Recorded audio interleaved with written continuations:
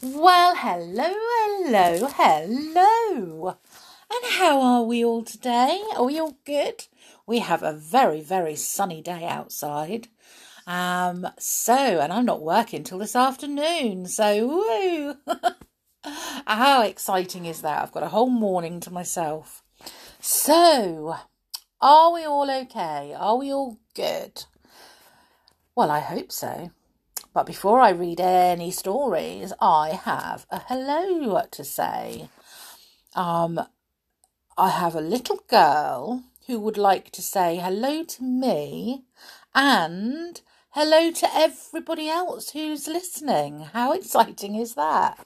She just wants to say hi to everyone. So I'm going to wave to everyone. Hi.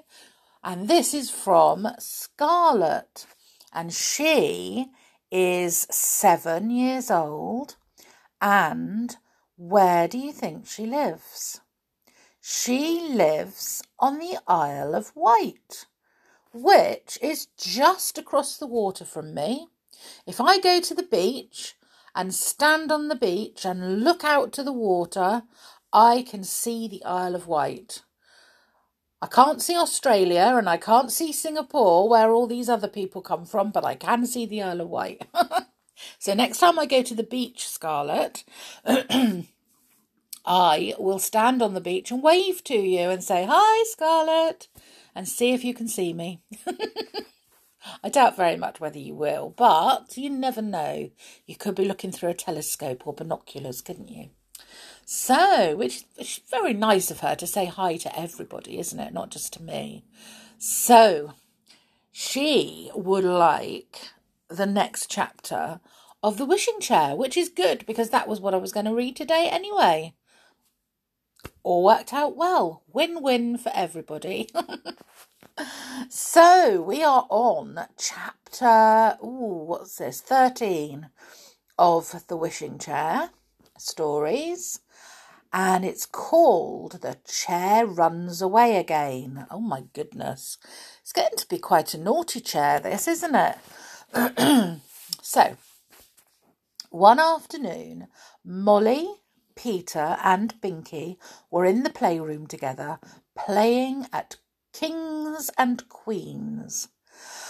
They each took it in turns to be a king or a queen, and they wore the red rug for a cloak and a cardboard crown covered with gold paper. The wishing chair was the throne. It was Peter's turn to be king. He put on the crown and wound the red rug around his shoulders for a cloak. He did feel grand. He sat down in the wishing chair and arranged the cloak around him so that it fell all round the chair and onto the floor too, just like a real king's cloak. Then Molly and Binky had to curtsy and bow to him and ask for his commands. He could tell them to do anything he liked. "Your Majesty, what would you have me do today?" asked Molly, curtsying low. "I would have you go and pick me 6 dandelions, 6 daisies, and 6 buttercups," said Peter grandly, waving his hand. Molly curtsied again and walked out backwards, nearly falling over a stool as she did so. Then Binky asked Peter what he was to do for him. "Your Majesty, what would you have me do?" he said, bowing low. "I would have you go to the cupboard and get me a green sweet out of the bottle there," said Peter commandingly. Binky went to the cupboard. He couldn't see the bottle at first. He moved the tins about and hunted for it. He didn't see what was happening behind him. Peter didn't see either. But what was happening was that the wishing chair was growing its wings under the red rug that was all around its legs.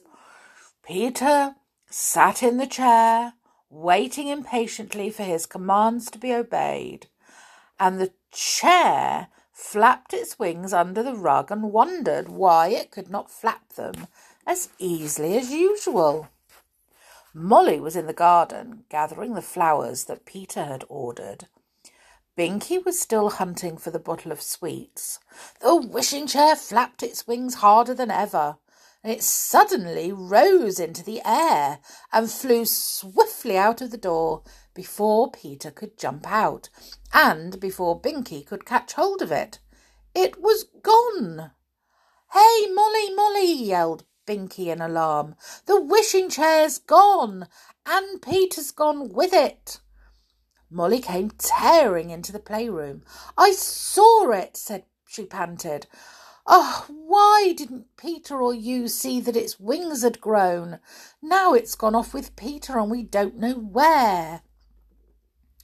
"We didn't see its wings growing because the rug hid its legs," said Binky.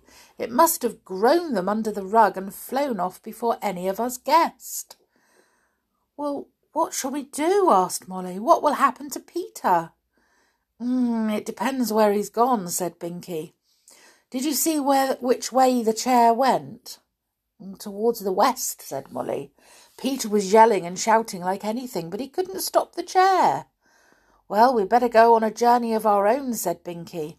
"I'll catch Farmer Straw's 2 geese again. They won't like it much, but it can't be helped. We must go after Peter and the chair somehow." He ran off down to the farm. Presently, Molly heard the noise of flapping wings, and down from the sky came Binky, riding on the back of one of the geese and leading the other by a piece of thick string. The geese hissed angrily as they came to the ground. "They are most annoyed about it," said Binky to Molly.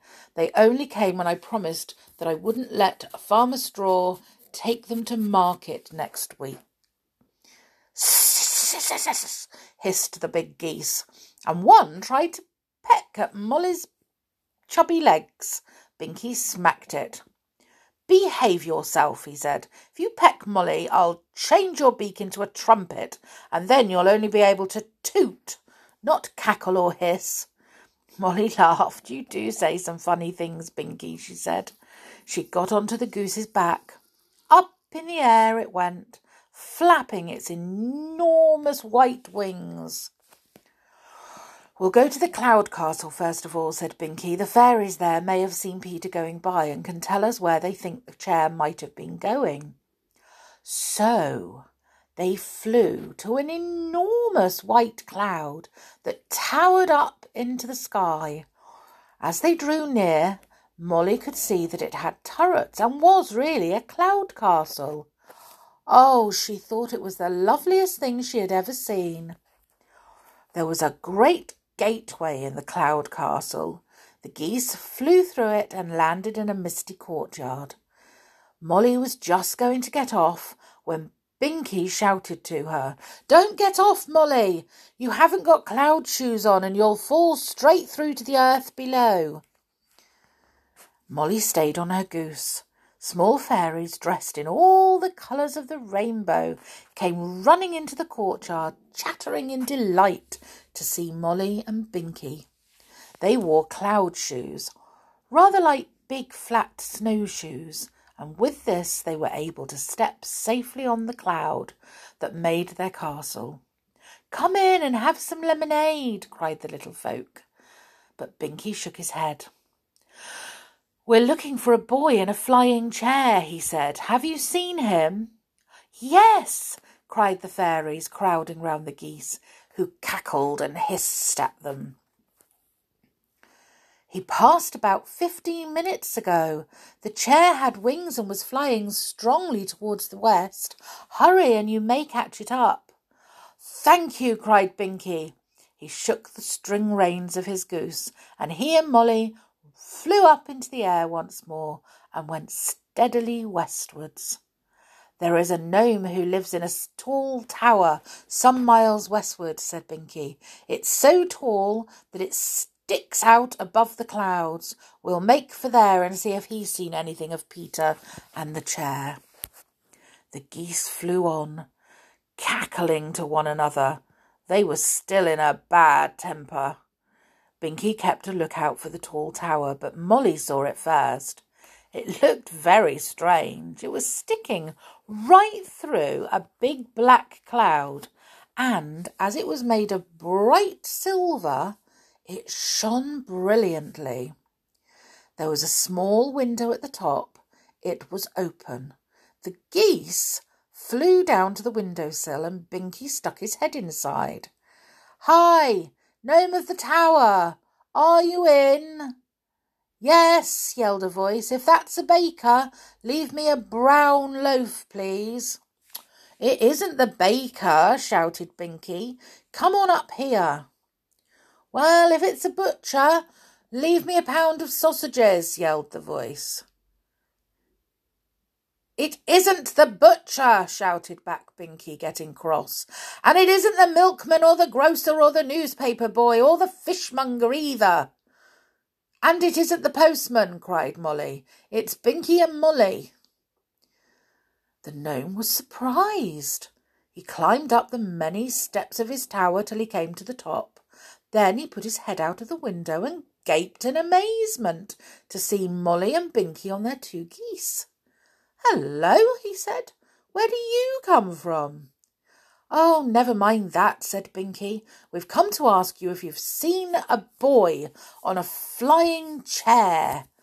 "Yes," said the gnome at once. "He passed about 20 minutes ago.